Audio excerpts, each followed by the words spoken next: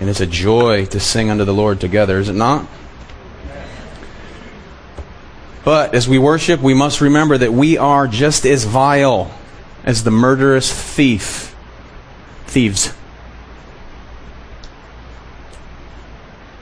that were on each side of the Lord when He was crucified. One went on into everlasting life in the presence of Jesus Christ, for Jesus said to him, most assuredly I say today you will be with me in paradise. And the other, because of the rejection of Christ, is in eternal torment. Both sinners, both thieves, both murderers. One was in Christ, one was not. And for those of you in Christ here today, as we work our way through 3 short verses in the Bible, may we keep in mind the great price that was paid as we prepare to come to the Lord's table at the end of service. Amen? The memorial of the Lord, the broken body, the shed blood that deems you righteous, pure, forgiven, cleansed, atoned for, of the household of faith, of the kingdom. If you're not in Christ this morning, you are still with war with God. You are at war with Him. He's at war with you. There's the sin that separates you. But there's a great offer here today. So I encourage you to pay great attention to the Word of the living God this morning. We are, if you are visiting, we first of all welcome you, but we are in the midst of a study of John's Gospel. We are in chapter 7. And what this will reveal for us, we've already seen signs of it, and it's increasing antagonism towards Christ from the religious leaders of the day, the Sanhedrin. The more claims Jesus makes about Himself, the greater the hostility. This morning we will witness the climactic event that will be the cause for division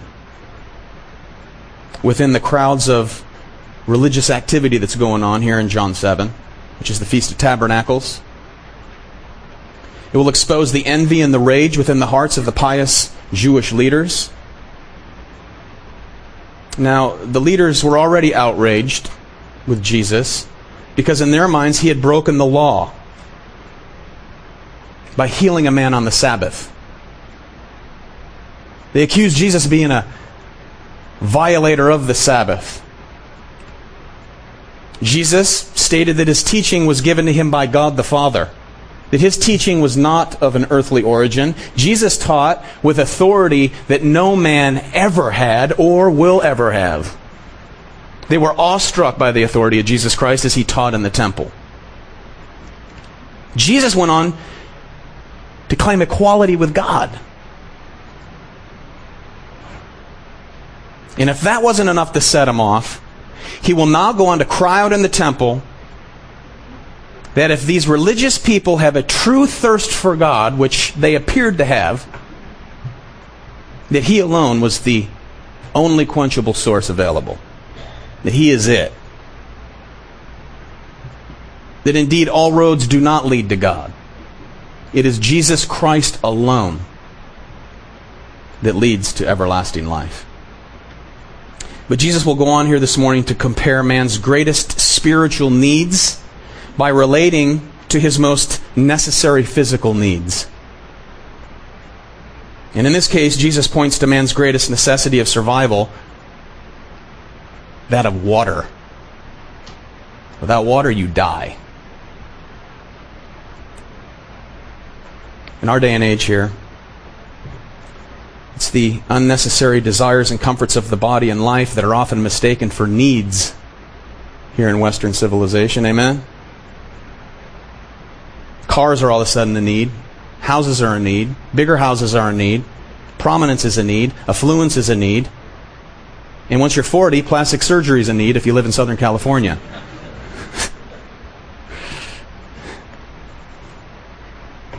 But we've attempted, in this culture at least, to gain joy through the purchase of property. a lucrative career, a certain circle of friends, activities, a life-size television, an annual vacation, new laptop, and other short-lived pleasures. There's others, on the other hand, that have purposefully or religiously rejected such luxuries in a vain attempt to gain God's favor, to even appear to be more spiritual than those within their religious sphere of influence, all the while attempting to achieve joy by the legalistic lack of activity or a monastic mindset of separation, separating oneself from the luxuries of life. But as John Piper has wisely written, I quote, that we have accustomed ourselves to such meager, short-lived pleasures that our capacity for joy has shriveled. And so our worship has shriveled. End quote. True joy and fulfillment is not gained by materialism, riches, any more than it is gained by those who neglect owning those luxuries for the sake of attempting to find favor in the sight of God. Neither one will produce joy. True joy, true fulfillment, and satisfaction come from drinking in the words of life, the very presence of God's Spirit. It's the only source of everlasting joy. Who alone takes away the frustrated soul thirst and turns you into a fountain where others can receive the same blessing. And to learn how to be that, please turn in your Bibles to John chapter 7. And I encourage you, I invite you to come and drink in Christ as we look at verses 37 to 39. Verse 37. This Feast of Tabernacles is going on. Jesus is in the temple. He came in halfway through the feast, about the third or fourth day, and he began to preach. He began to preach with authority. And he told all those religious people that the God they think they know, they don't know. Verse 37. On the last day, the great day of the feast, Jesus stood and cried out, saying, "If anyone thirsts, let him come to me and drink. He who believes in me, as the Scripture has said, out of his heart will flow rivers of living water." But this he spoke concerning the Spirit, whom those believing in him would receive. For the Holy Spirit was not yet given, because Jesus was not yet glorified. Please join me in prayer. Father, thank you for your eternal, glorious, authoritative, heart-piercing word. And I ask, Lord, that this morning you would do a surgical work in each one of us as we, believers, prepare to come to your table in remembrance of what you have done on our behalf. I pray, Lord, that your church, those in Christ this morning, would be greatly built up in the faith with a deeper hunger, a greater thirst for you, for your word, so that your Holy Spirit would manifest yourself in and through us in a great and mighty way. The streams of living water will flow out of us for your glory. And anyone here, Lord, this morning who does not yet know you, we ask that you would do a glorious, great work to draw them unto yourself, to convict them of sin, to reveal to them the separation that sets them away from you eternally, that you'll birth life into them this morning. They would come to true saving faith. We pray in Jesus' name. Amen. The feast Jesus is at is the Feast of Tabernacles. There were 3 feasts which were major feasts of Israel. It was Passover, the second was Pentecost, and the third was the Feast of Tabernacles. Passover was to commemorate the manner in which the Lord had spared the Israelites, if you recall, as the angel of death passed over the homes of all the Egyptians to where the eldest of every home would die that night. But as the Israelites would put to death the lamb and sprinkle its blood on the doorpost and the lintel, when the angel of death came, it would pass over those who were covered by the blood. Just as the judgment of Christ, the judgment of Almighty God, passes over those who are in Christ because they're covered by His blood. The Last Supper in the upper room was known as the Passover meal that Jesus celebrated with his disciples. Jesus is described in the New Testament as our Passover lamb in 1 Corinthians chapter 5, verse 7. He's known as the Lamb who was slain in Revelation chapter 5, verse 12. So there's the first feast, the Feast of Passover. The second was Pentecost, or the Feast of Weeks. It occurred 50 days after the Sabbath of Passover. So after the Sabbath of Passover, 50 days later would come Pentecost. And his primary focus was an expression of gratitude to God for the wheat harvest. And that would take place in late spring, early summer. In Acts 2, it was on the day of Pentecost that suddenly there came from heaven a sound like a mighty rushing wind, and it filled the entire house where the disciples, were sitting, and divided tongues as a fire appeared to them and rested on each one of them, and they were all filled with the Holy Spirit and began to speak in other languages as the Spirit gave them utterance. So there's a second feast. The third is where we are here in John 7. It was the Feast of Tabernacles. And that was established as a memorial to the wandering in the wilderness of the Israelites, where water and food were in short supply. Now, at this time, the people would come in from all of Palestine, all areas surrounding Jerusalem. They would ascend up to the city, and they would celebrate these feasts. The Feast of Tabernacles, what they would do is they would erect these little huts, these little tabernacles. Tabernacle means tent or a dwelling place. They would make them out of sticks and branches, and they would sleep in those little huts for 7 days to remember how God provided for them in the wilderness. They would look up and see the stars. They would feel the wind blow through in the evening. Even upon their homes, on the roofs of their homes, which were flat, they would erect these small huts, and they would sleep under these huts for 7 days. Feast of Tabernacles. So this week was a time of final celebration and thanksgiving for the year's harvest. So as the seventh and last annual feast, there were 7 feasts throughout the year that was celebrated, 3 that were mandatory that all Jewish males attended within a 20-mile radius. This was the 7th and the last, and it represented the Sabbath principle. So this is really a great celebration. It was the last day, or the greatest day, of the last feast of the year, which would kind of mark the end of the whole rotation of the festival year. So it was a great time of celebration. That's where Jesus is. He's at the Feast of Tabernacles. He's at the temple. He already came in midweek and he preached and he proclaimed truth about himself. Now here it is, the last day of that 7-day feast.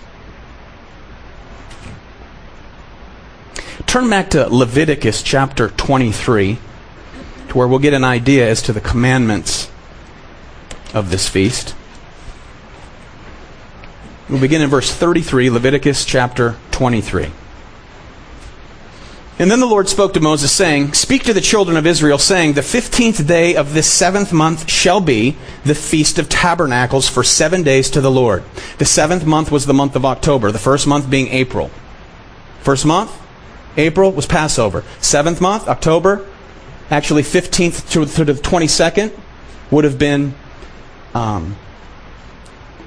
Tabernacles. Verse 36, For 7 days you shall offer an offering made by fire to the Lord. On the 8th day you shall have a holy convocation, and you shall offer an offering made by fire to the Lord.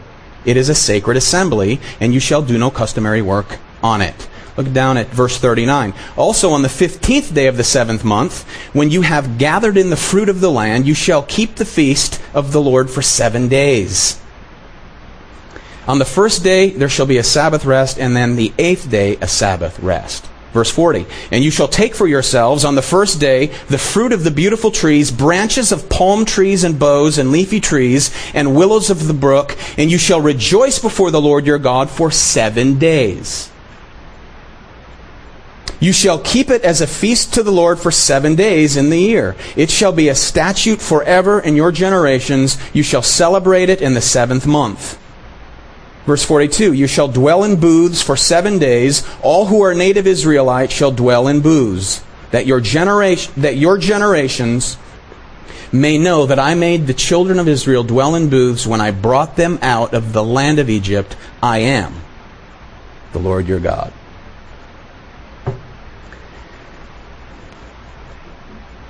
Now, this feast, as I said, was celebrated in the midst of a great assembly of people. Very festive. Great time of Thanksgiving. Held in the month of Tishri, October.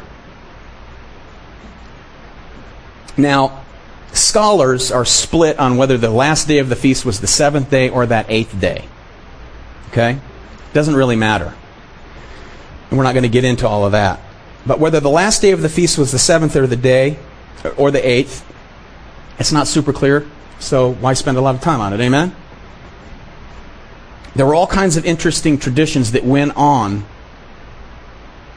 with these feasts. Now at this time, the people would come together every day. The men would hold out willow branches, myrtle twigs, and they would be attached to a palm, and they would hold that in their right hand. And then in their left hand, they would hold out citrus fruit. And they would wave these things. They would do this once a day during the festival. They'd march around the altar once a day for 7 days. On the 7th day, they marched around the altar holding these things up 7 times. In remembrance of what? Marching around Jericho. Once a day for 7 days. On the 7th day, they marched around 7 times. And after the 7th time, the walls of Jericho fell and they overtook the city. So here they are, in the midst of all this. A tradition had grown. On each day of the feast, the priests from the temple would walk in procession down to the pool of Siloam. 2 locations throughout history. One was north of the temple, outside, down the Kidron Valley. Later on, it was south of the temple, within the city walls, but it was fed by the same spring. So whatever one it was, it doesn't matter. That's where they went. They went to the pool of Siloam in a great procession. These priests in their priestly robes, they would carry down an empty golden vessel down to the pool of Siloam. And the water of the pool of Siloam was regarded as sacred. That's interesting as we get to John 9. The man that was born blind for no sin that he committed, but that the glory of God would be revealed. Jesus spit in the mud, makes clay, wipes it in his eyes, and he instructs the man to go where? To the pool of Siloam and wash. And the man does, and he sees.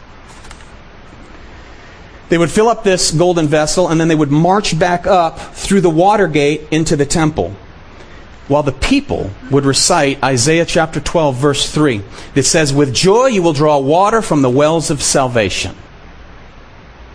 While the priests would march in underneath the extended palm branches, finally pouring out the water upon the altar, calling to memory the great provision of God that He made for Israel, granting them water from a rock. Remember Exodus 17, all the congregation of the children of Israel set out on their journey from the wilderness of sin, and the people thirsted there for water. And the people complained against Moses. So Moses cried out to the Lord, saying, "What shall I do with this people? They're almost ready to stone me." Behold, the Lord said, "I will stand before you there on the rock in Horeb, and you shall strike the rock, and water will come out of it, that the people may drink." God Almighty instructed Moses to strike that rock, and water would come forth. Later on, the Lord told Moses to what? Speak to the rock, but he struck the rock. He was frustrated with the people. And God judged him for it, and he wasn't able to enter the promised land that he led these rebels through the wilderness with for 40 years anyway. There's a price to leadership, amen? This was also a time to offer prayers up to the Lord for rainfall for the upcoming harvest season. So on this last day, they would draw water from Siloam, dwelling in these booths. That would come to an end. They would dismantle those booths at the end of the last day. So at the height of celebration here, there's great excitement. And then they would go on and recite Psalm 118, verse 25, that says, "Save now, I pray, O Lord, I pray, send now prosperity." So here they are, worshiping God, thanking God in remembrance of how He provided water in the wilderness, as well as praying, lifting up petitions to the Lord that He will provide proper rainfall to sustain them. So this offering of water is mainly memorialized The provision of God for thirsty people in the wilderness. And it is here that the climax of controversy comes in verse 37. It's on that last day, the greatest day of feast. Now imagine this. Jesus, the master of metaphorical language, perhaps at that very moment, here's these priests marching up. They have this golden vessel. It's filled with water from the pool of Siloam. They're chanting. They're reciting psalms. The people are waving the willow branches. They would be the men, actually, would be waving these willow branches. They'd be holding up the fruit. They would come in underneath these raised branches, pour the water out on the altar. And perhaps it was at that very moment that Jesus stood, verse 37, and cried out. Verse 37. On the last day, the great day of the feast, Jesus stood and cried out, saying, "If anyone thirsts, let him come to me and drink." Can you imagine that? Because Jesus' timing is always perfect. Always perfect. Master of metaphors. And then he throws that out there. Now the first thing to notice here is that Jesus stood. One characteristic of a rabbi, of a teacher, was that when he would teach, he would do what? He would sit. When the teachers would come into the temple, they would sit down. Students would come around and they would listen. When he sat, he was getting ready to speak. Everyone would quiet down, they would listen. Jesus is standing. So the verb means that Jesus was standing rather than he rose to his feet. He's already standing. So Jesus here standing now becomes a herald. A bearer of news. He's making pronouncement here. And he cried out, which is a verb used as an eruption of protest. Earlier, you recall when Jesus preached, he says, "You say you know me? You don't know me." The very religious people of the day, claiming to know God, claiming to know Him, claiming to know where He's from. He says, "You don't know where I'm from." But now it's used in the form of an invitation. He stands and he cries out. So Jesus wanted to make himself and his claims known to the entire crowd in the attendance that were in attendance. Now, it's interesting that the Jews' attention would have been fixed upon these priests. Now just imagine, they come in through this procession, they pour out this water, Jesus is standing, he cries out, and all heads and all bodies turn to Jesus of Nazareth.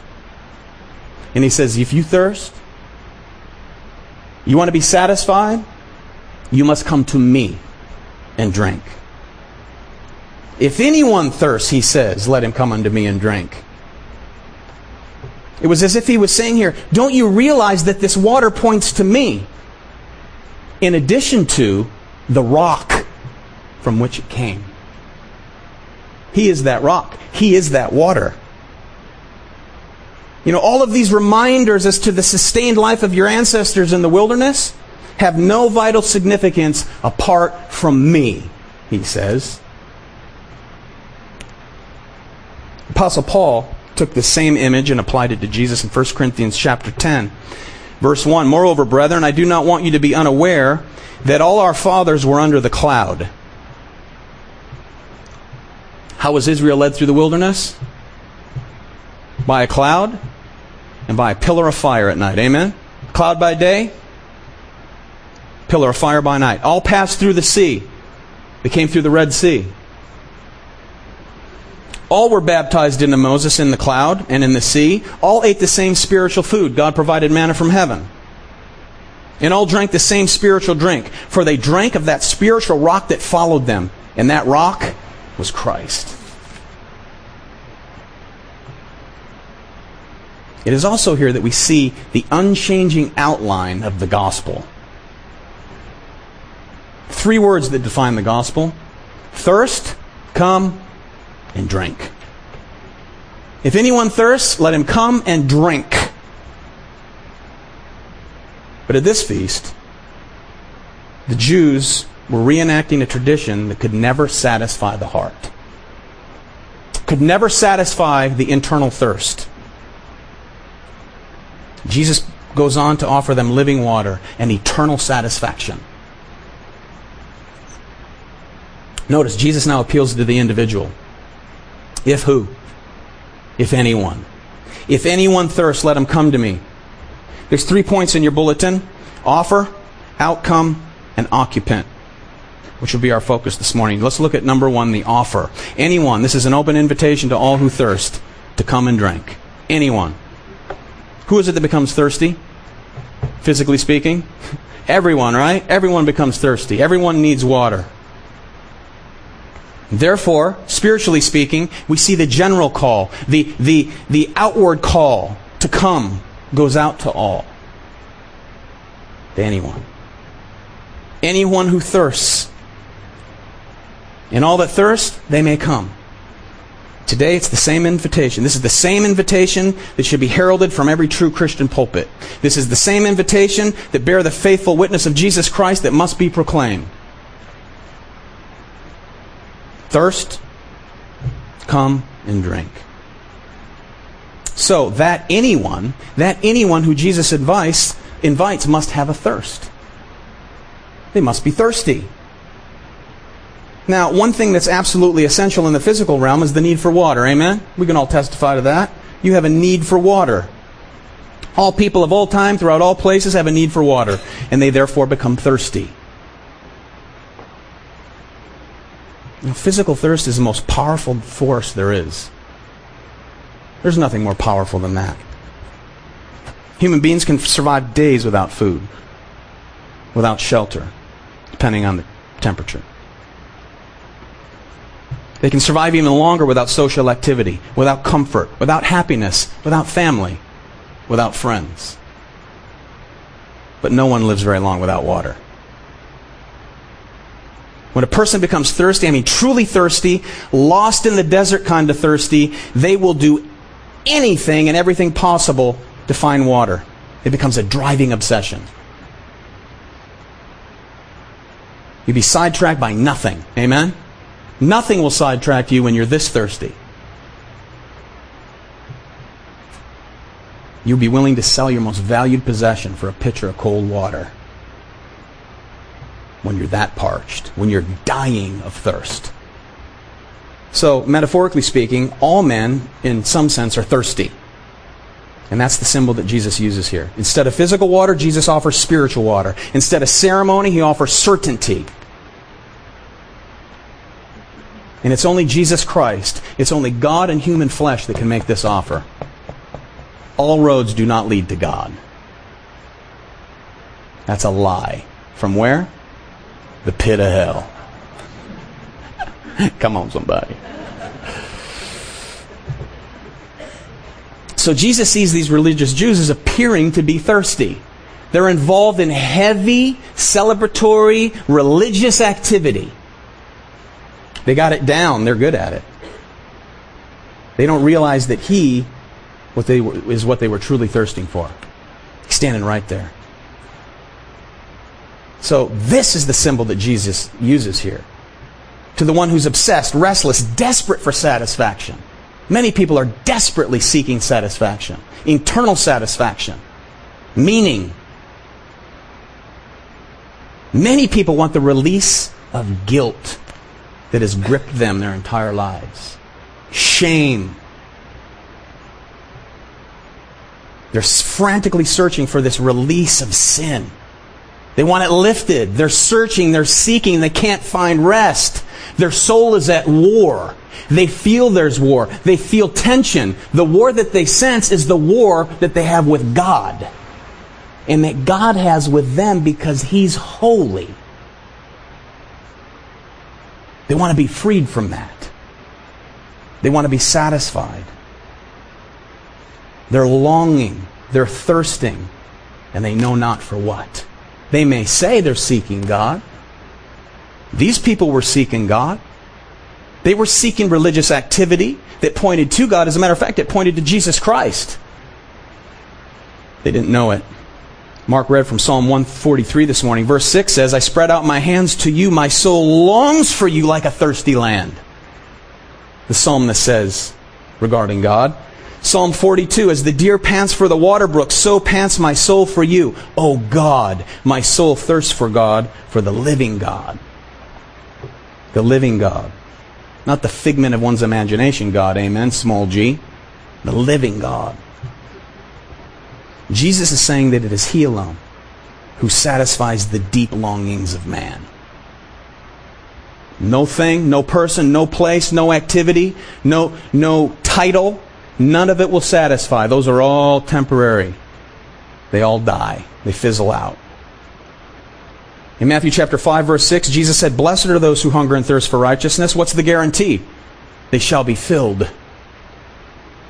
Jesus has already claimed to be the bread and the water of life. In John 6:35, He spoke of being the very bread of life. To the woman at the well, back in John chapter 4, verse 10, He spoke of being living water, who's the very gift of God. The one who quenches that thirst. What is thirst? Thirst is a recognized need. No one has to inform you that you're thirsty. Amen? You don't have to. They can tell you you're dehydrated. They can tell you you're near death if you don't drink. But they don't have to tell you you're thirsty.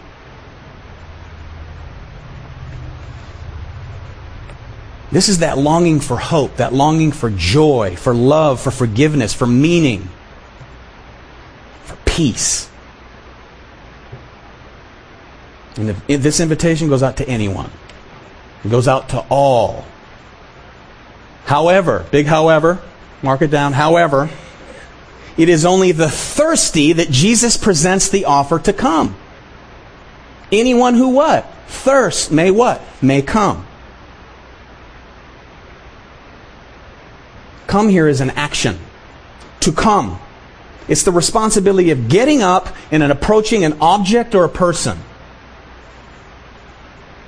It's an expressed action. It's an act of faith. And what is faith? Nothing one has in and of themselves. It is a gift of God, lest any man boast. This is a turning away from all self-confidence, all self-righteousness, all sinful rebellion, to come and fall down at the very fountain of life. And repentance, submission, full surrender. But a warning goes out here. It's important that we understand what Jesus doesn't say in this passage. He does not say, "Come to communion and be saved." He does not say, "Come and be baptized and be saved." He does not say, "Come to the pastor." He does not say, "Come and join the church." He does not say even this, "Come to the gospel." You must come to Christ, the author, the essence, and the fulfillment of the gospel. Amen? It's Christ. No form of Christianity or religion can substitute for Jesus Christ. All of these things, all of these images, everything that they were doing on this day pointed to Christ. He's the fulfillment of it all. Nor does Jesus say, "If anyone comes to me, I will satisfy his every wanting desire." That's the distorted view today. It says, "Come to Jesus and He will give you everything you want." You heard that? He'll give you good health. He'll keep you healthy. And He'll make you wealthy. Just come to Jesus. He'll meet all your materialistic desires. There's another lie from the pit of hell. Now there's another danger. There are numerous people who've been awakened to the conscious need for Christ. But that's as far as they go. They realize they're thirsty. They know they're thirsty. They know they need Him. But Christ not only said, "Come unto me," but He added, "and drink." Many people come to Christ, they never drink. Many people come to church. Many people have their name plastered on the back of some pew that they purchased, and they make sure they sit in that seat week after week, month after month, year after year. They've never taken a sip. They don't know Him. They're dead. They're lost.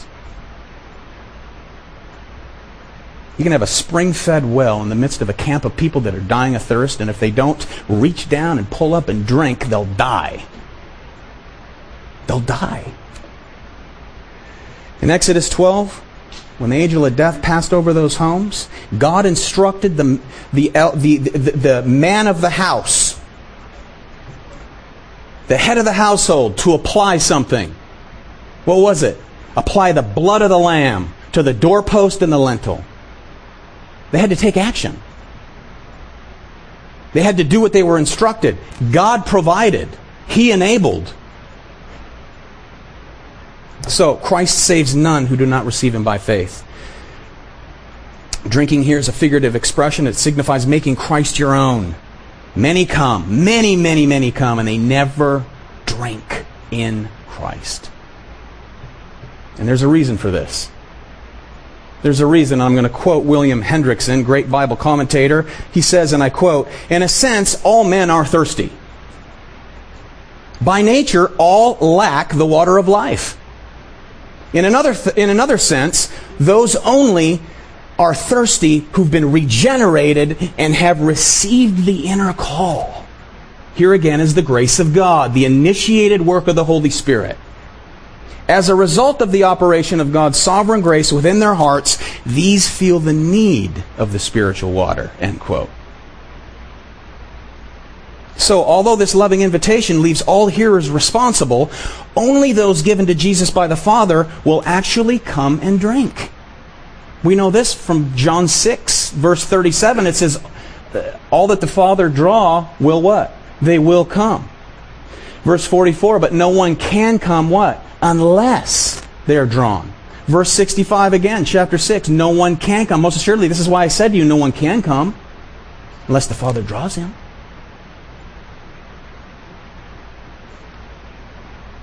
This is precisely why so many thirst, so many come, and so many don't drink. The parched man can only be satisfied, quenched, if he drinks, if he partakes. And anything less is merely impulsive, and it's birthed out of emotion. A lot of emotionalism, amen? It's birthed out of emotion. Mankind thirsts for pleasure, success, fame, fortune, self-indulgence.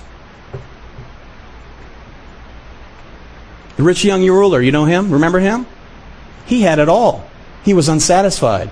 You know what he realized? He realized he was thirsty. You know what he also realized? To be satisfied, you have to come to Christ. So he went to Christ. And he asked Christ. He said, "Good teacher, what shall I do that I may inherit eternal life?" Jesus told him, you know the commandments. Uphold the law. And he answered and said, "Teacher, all these things I've kept from my youth." What does that reveal? He's a liar. No one upholds the law. It's impossible. Then Jesus, looking at him, loved him.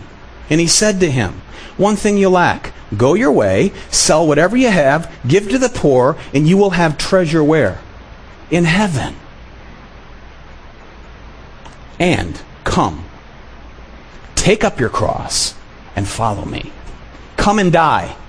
Come and lay down your life. Pick up your cross. They knew what it meant in this day to pick up a cross. To pick up a cross, you did it publicly, and you were led out to be crucified. They knew what it meant. Vivid imagery. Take up your cross. Follow me. But most people desire treasure here on earth, not in heaven. So they'll thirst, they'll come, but they'll never drink. Drink is that internal call. You come and you drink, you'll be forever satisfied.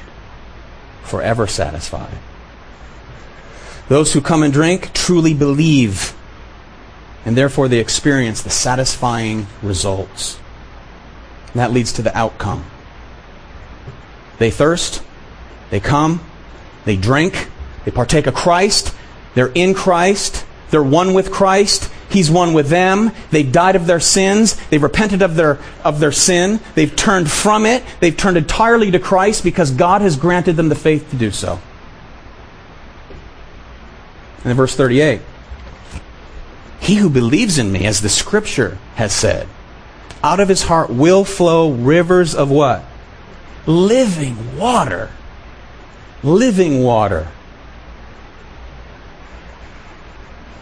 So a spring is therefore produced out of the birth that is described by Jesus to the woman at the well back in chapter 4, verse 14. Look at this. But whoever, Jesus said, drinks of the water that I shall give him will never thirst. There's forever eternal satisfaction. But the water that I shall give him will become in him a fountain of water springing up into everlasting life. We have to keep going back to the well. Once and for all satisfied, you keep going back to the well. Filled up, filled up, filled up. So in verse 38, he says, he who believes is present tense. To believe is a grace gift. And the very reason they sense a thirst for living water in the first place. Now, he goes on, whoever believes in me, as the Scripture said, is justified by a number of passages.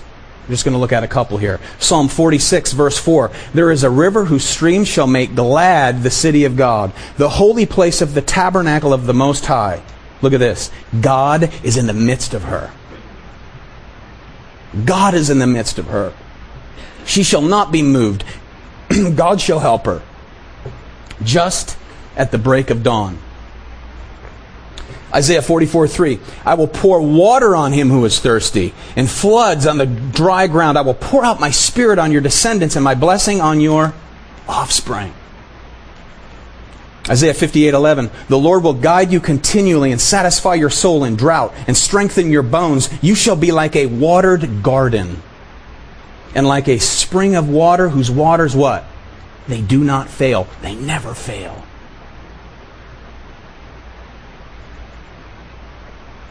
Now, let's not forget where Jesus is when he's speaking these words. Okay? He was not in a pagan sanctuary. He was not in some pagan temple. He wasn't in a prison. He wasn't on Skid Row down here. He was not at the beggars at the gates of the city. He was in the temple. He was in the midst of religious activity. Amen? He was not addressing a company of licentious heathen here. This is the religious crowd. Remember, they thought they knew God. Jesus said, you don't know God. You do not know God. Thank you, brother. You by no means lose your reward, my brother. He noticed that a brother was parched here. I got thirsty studying this all week. I'm serious. There were times I was saying, man, I need a glass of water.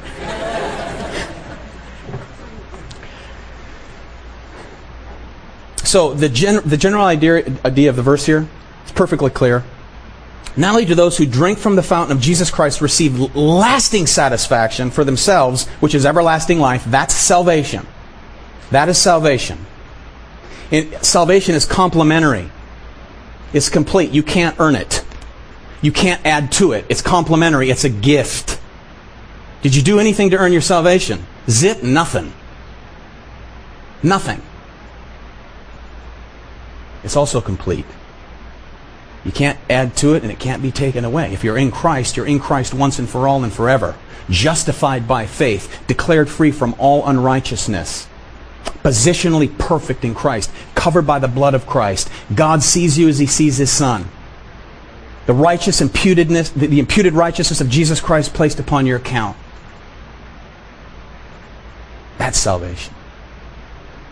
But in addition to that, that's chapter 4, verse 14. That's salvation. In addition to that, that abundant life, you know what it does? It bubbles up and it overflows. It bubbles up. It's the spring of life bubbling up unto everlasting life, and then it comes out. It's the child of God by God's sovereign grace. He becomes a channel of abundant blessing to others. He becomes a channel of God's truth, living water to the lost who need the gospel, the substance of which is Jesus Christ.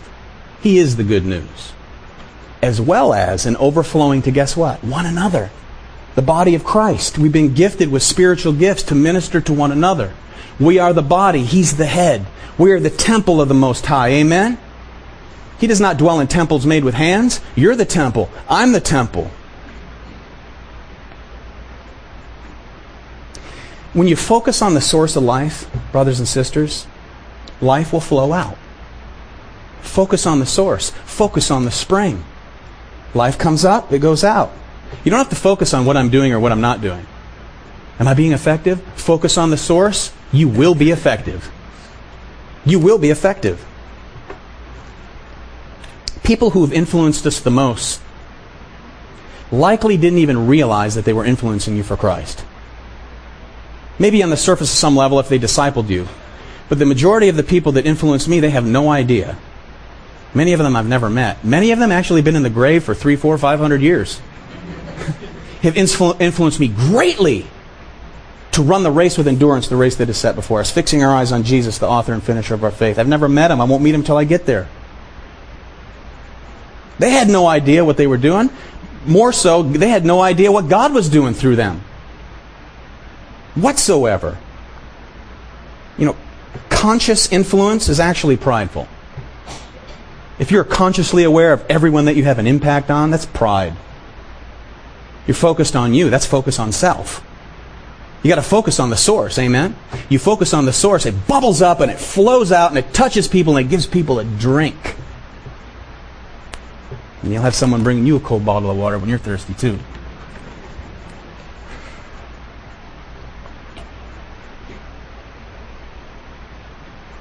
It's been said that a river reaches places that its source never knows.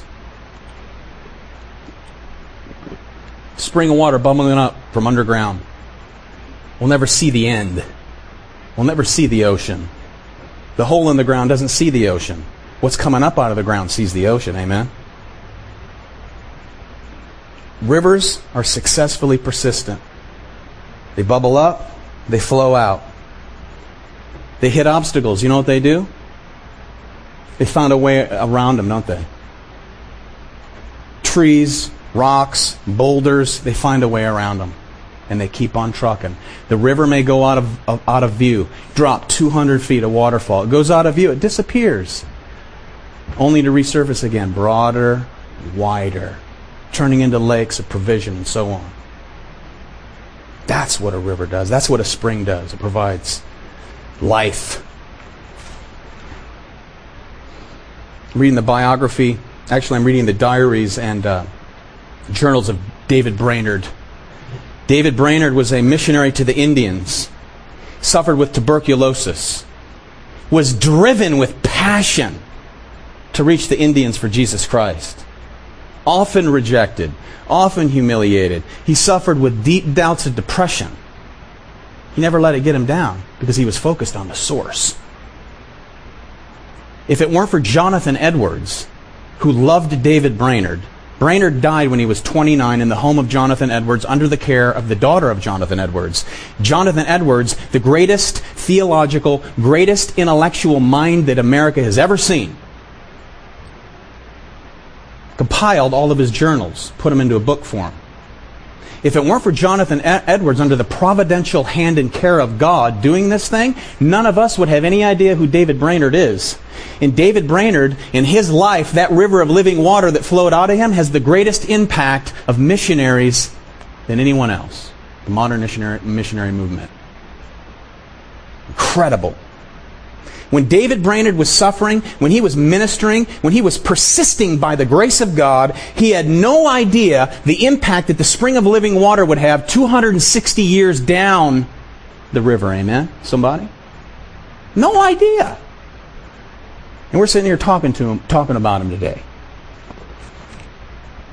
And missionaries, when they face doubt and discouragement and despair, they go to the Word of God. And they also read David Brainerd's journals, who pointed back to the well of living water, Christ. That's impact. That's influence. But unfortunately, some Christians are like the Dead Sea. They take in, they take in, they take in. Nothing ever comes out. The reason nothing lives in the Dead Sea is because the Jordan feeds it and there's no outflow. It's dead. Many Christians smell like a polluted well, unfortunately. Right? Some Christians actually smell like a septic cistern, unfortunately. We want to pray for them. Those that we know are in Christ, we want to pray for them. Amen? Because they take in, nothing comes out. They're stagnant. Stagnant storage tank. If you find that Christ's life is not flowing out, you're simply storing up, nothing's springing out, guess who's to blame? You are. If nothing's flowing out of me, guess who's to blame? I am. I have the life in me. He's bubbled up. I have everlasting life. There's been a cap put on the lid of the well. I've got to figure out what it is. A believer's never to be like a sponge. You ever smell the dirty dish rag? I was walking through my kitchen with some nasty stench. You got this sponge, it's laying over in the corner of the sink. No one's touched it for days. The stench is bacteria. You can't see the bacteria. You can only smell it. My wife was gone for a week. That's why that happened.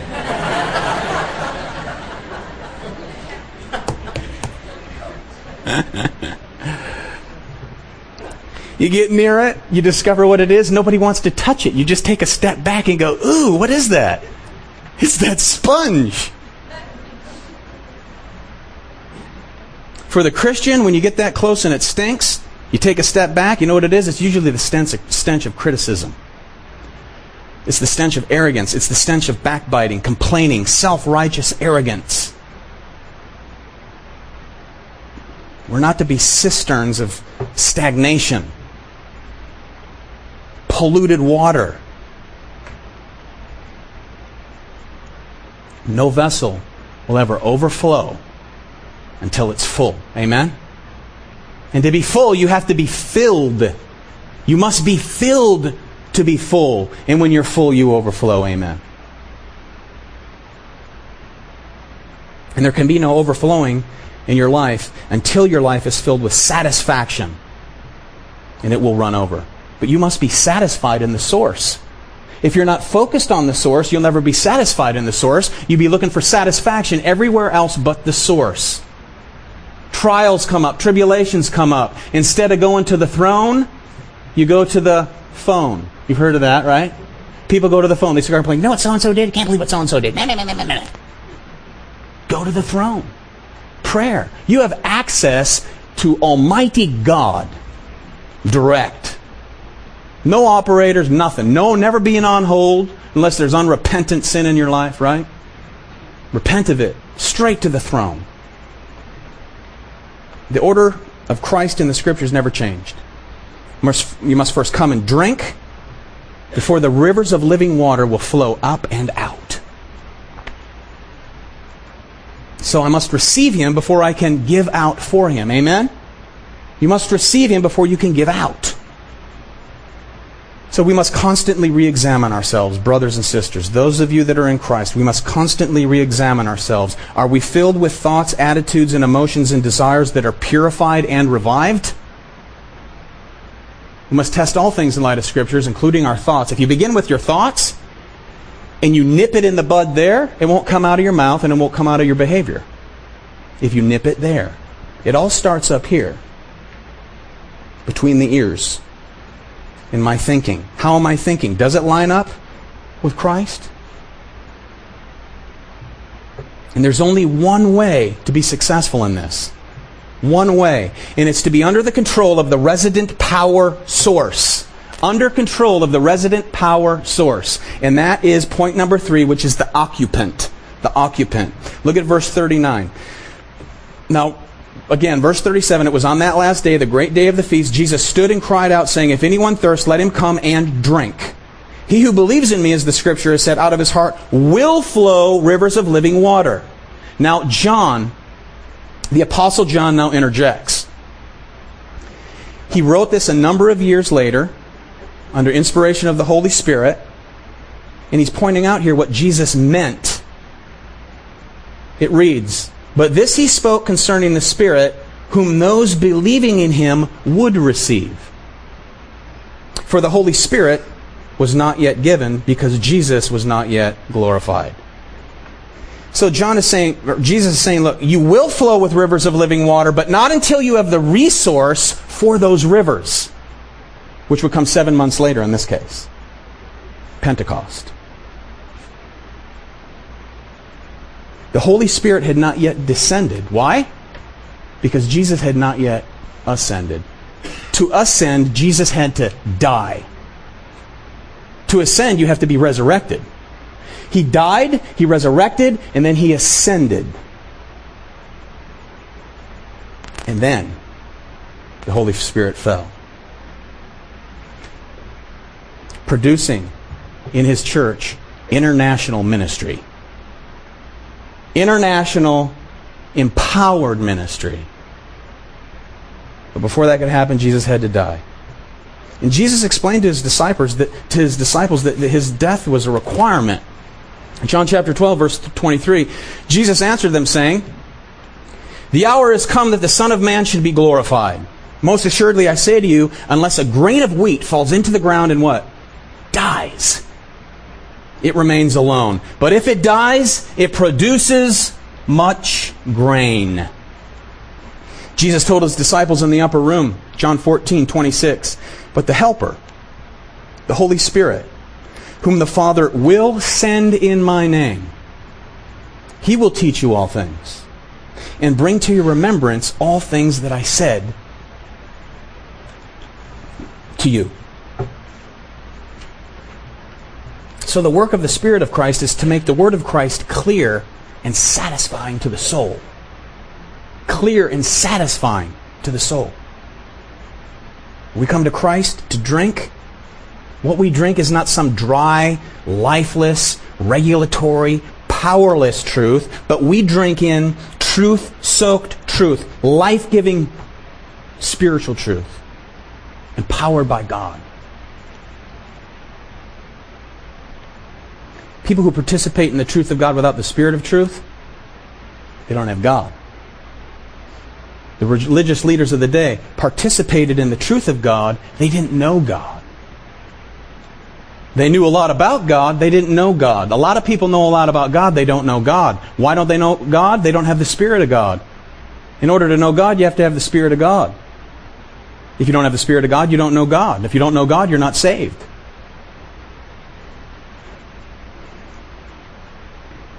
These legalistic Jews were filled with the letter of the law, without the Spirit of truth. Romans 8 verse 9 says, "But you are not in the flesh, but in the Spirit, if indeed the Spirit of God dwells in you." Now, if anyone does not have the Spirit of Christ, he is not His. He is not His. Holy Spirit's always existed, amen? He's always existed. He's a third person of the Godhead. God is everlasting. God the Father, the first person of the Trinity, He's everlasting. God the Son is the second person of the Trinity, everlasting. God the Holy Spirit, the third person of the Godhead, is everlasting. He is God. God the Father, God the Holy Spirit, they're one in essence and nature. God the Son and Holy Spirit, one in essence and nature. Jesus said, "I and my Father are one." They are the same in essence or nature. Individual and personhood. In John 16, verse 7, "Nevertheless, I tell you the truth," Jesus said, "it is to your advantage that I go away. For if I do not go away, the Helper will not come to you. But if I depart, I will send Him to you." Him who? Him, the Holy Spirit, who is God. Not it, Him. Him. So Jesus is saying it took the death, the resurrection, and the ascension to make Pentecost possible. Every believer had to go to Calvary and die before he could experience Pentecost. Amen? New life must be birthed. You have nothing to do with your physical birth. Amen? Nobody. You had no say-so in that. We have no say-so in the spiritual birth. That is a gift of God. Jesus said, "Unless a man be born from above, born again, he cannot see the kingdom." Well, how does that happen, Nicodemus said. Jesus said, "Let me tell you. It happens like this. As the wind blows to and fro, you don't know where it comes from and where it goes, so is everyone who's born of the Spirit." You understand that? I don't understand how that happens. That's how God says it happens. It's a mystery. It's a mystery. The question is, have you been born again? Are you certain that you've been born again of the Spirit of God? You're born with a nature that's separated from God. You have to be perfect to stand in the presence of God. That nature must be transformed. God transforms that nature. That's what it is to be born again. It's not something you do. You can't do that because you're dead in trespasses and sins. If you're dead, it takes the supernatural act of God to bring you to life. If you sit here today going, I don't think I'm born again, cry out to God for His mercy. That's why He has you here this morning, I hope. I hope that you didn't come here knowing that you're thirsty, not ready to drink. I hope that God initiated in you the realization of understanding that you're thirsty so that you would come, and that you've come, you've heard the truth, and you're ready to drink. Drink in Christ. Perhaps you only know about His Word. Perhaps it's revealed today that you only know about Him and you don't really know Him. You're carrying this burden of sin and guilt and shame, and it's weighing you down. You want freedom from it. You know you're at war with God. Confess you're a sinner. Call out to Him for His mercy. And the hope is that He will indwell you with His Spirit and breathe new life into you. Come to Him. That's the invitation. The invitation goes out to all. Anyone, come. Come to Christ. You must have a relationship. This is not a religion. You must walk the Calvary road and die of your sin. And your self-righteous attempt of upholding God's law, it can't be done. It leads to misery and failure. Fall down and drink. Jesus said in Acts 1 verse 8, "But you shall receive power when the Holy Spirit has come upon you, and you shall be witnesses to me in Jerusalem and in all Judea and Samaria and to the end of the earth." He's speaking to His people, His church. So for the believer, if you're in Christ, we can clog the outflow. We don't want to clog the outflow, amen? We don't want to clog it. That will also cause misery. Great misery. Despair. Simple religious activity is what your life will become. Well, I have to do this. I'm part of the church. Got to go do this. Then you put on the smile and bring your Bible, right? Amen, brother. No, we want an outflow of that truth. An outflow of the love of Christ. Things that will clog it. Number one, a love for the world. A love for the world. The world system that's contrary to Christ. That's set in opposition to Christ. Another thing that will clog it is toxic criticism, backbiting, gossip, thoughtless speech, careless behavior, being a sponge that smells like the world, amen? And then finally this, an unwillingness to face and judge the sin within me, within you. To where the Holy Spirit judges that sin. And then you obey. As He can fix. As He points it out. Because God lives in you. Because these things will quench and grieve the Holy Spirit. 1 Thessalonians 5:19, it's a command to the believer. Do not quench the Spirit. Do not quench the Spirit. That's a command. We're to be filled with the Spirit. That's also a command. Ephesians 4. Do not be drunk with wine which brings forth dissipation, but be ye filled with the Spirit. Why? Because you can. Because He lives in. You must be filled up and you will overflow. Ephesians 4, verse 30. And do not grieve the Holy Spirit of God, by whom you were sealed for the day of redemption. Let all bitterness, here's some more cloggers. Let all bitterness, wrath, anger, clamor, and evil speaking be put away from you with all malice. Those are the plugs that will clog the well. We want to put those away from us, amen? Let's put them away.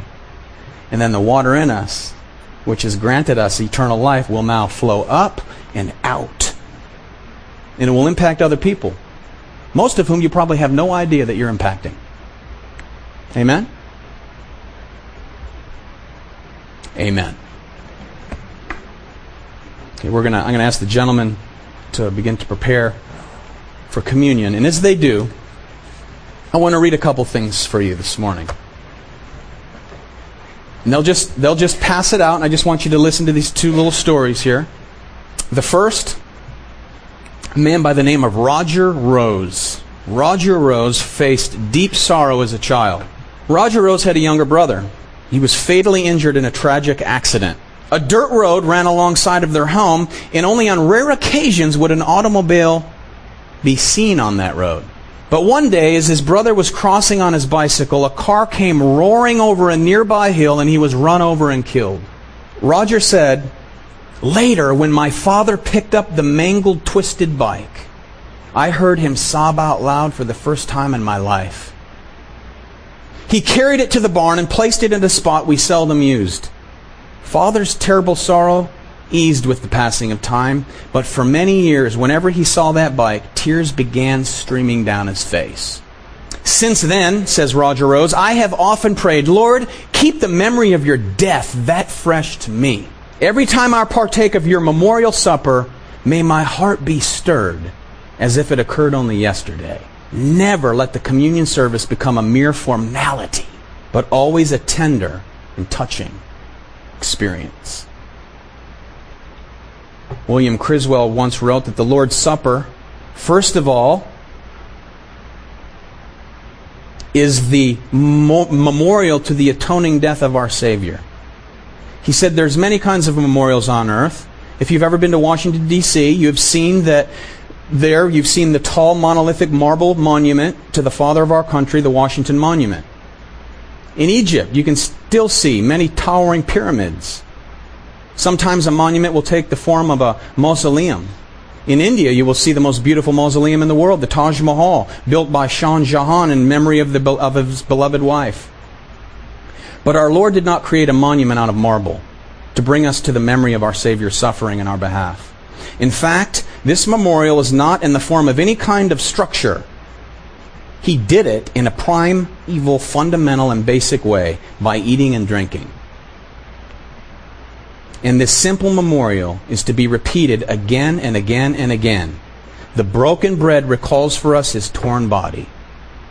The crimson cup reminds us of the blood poured out upon the earth for the remission of sins.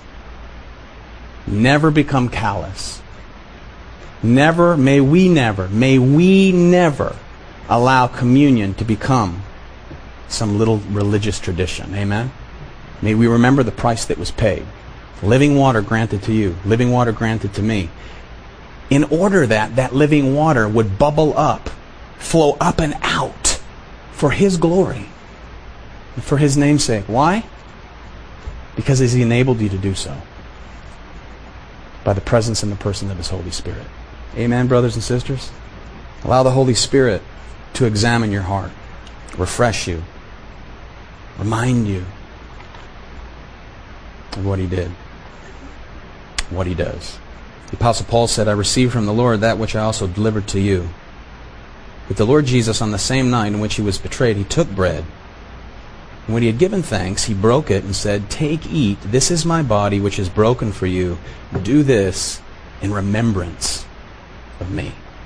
And in remembrance, as a body of believers, individuals saved by the grace of God, let's partake together. In the same manner, he also took the cup after supper, saying, "This cup is the new covenant in my blood.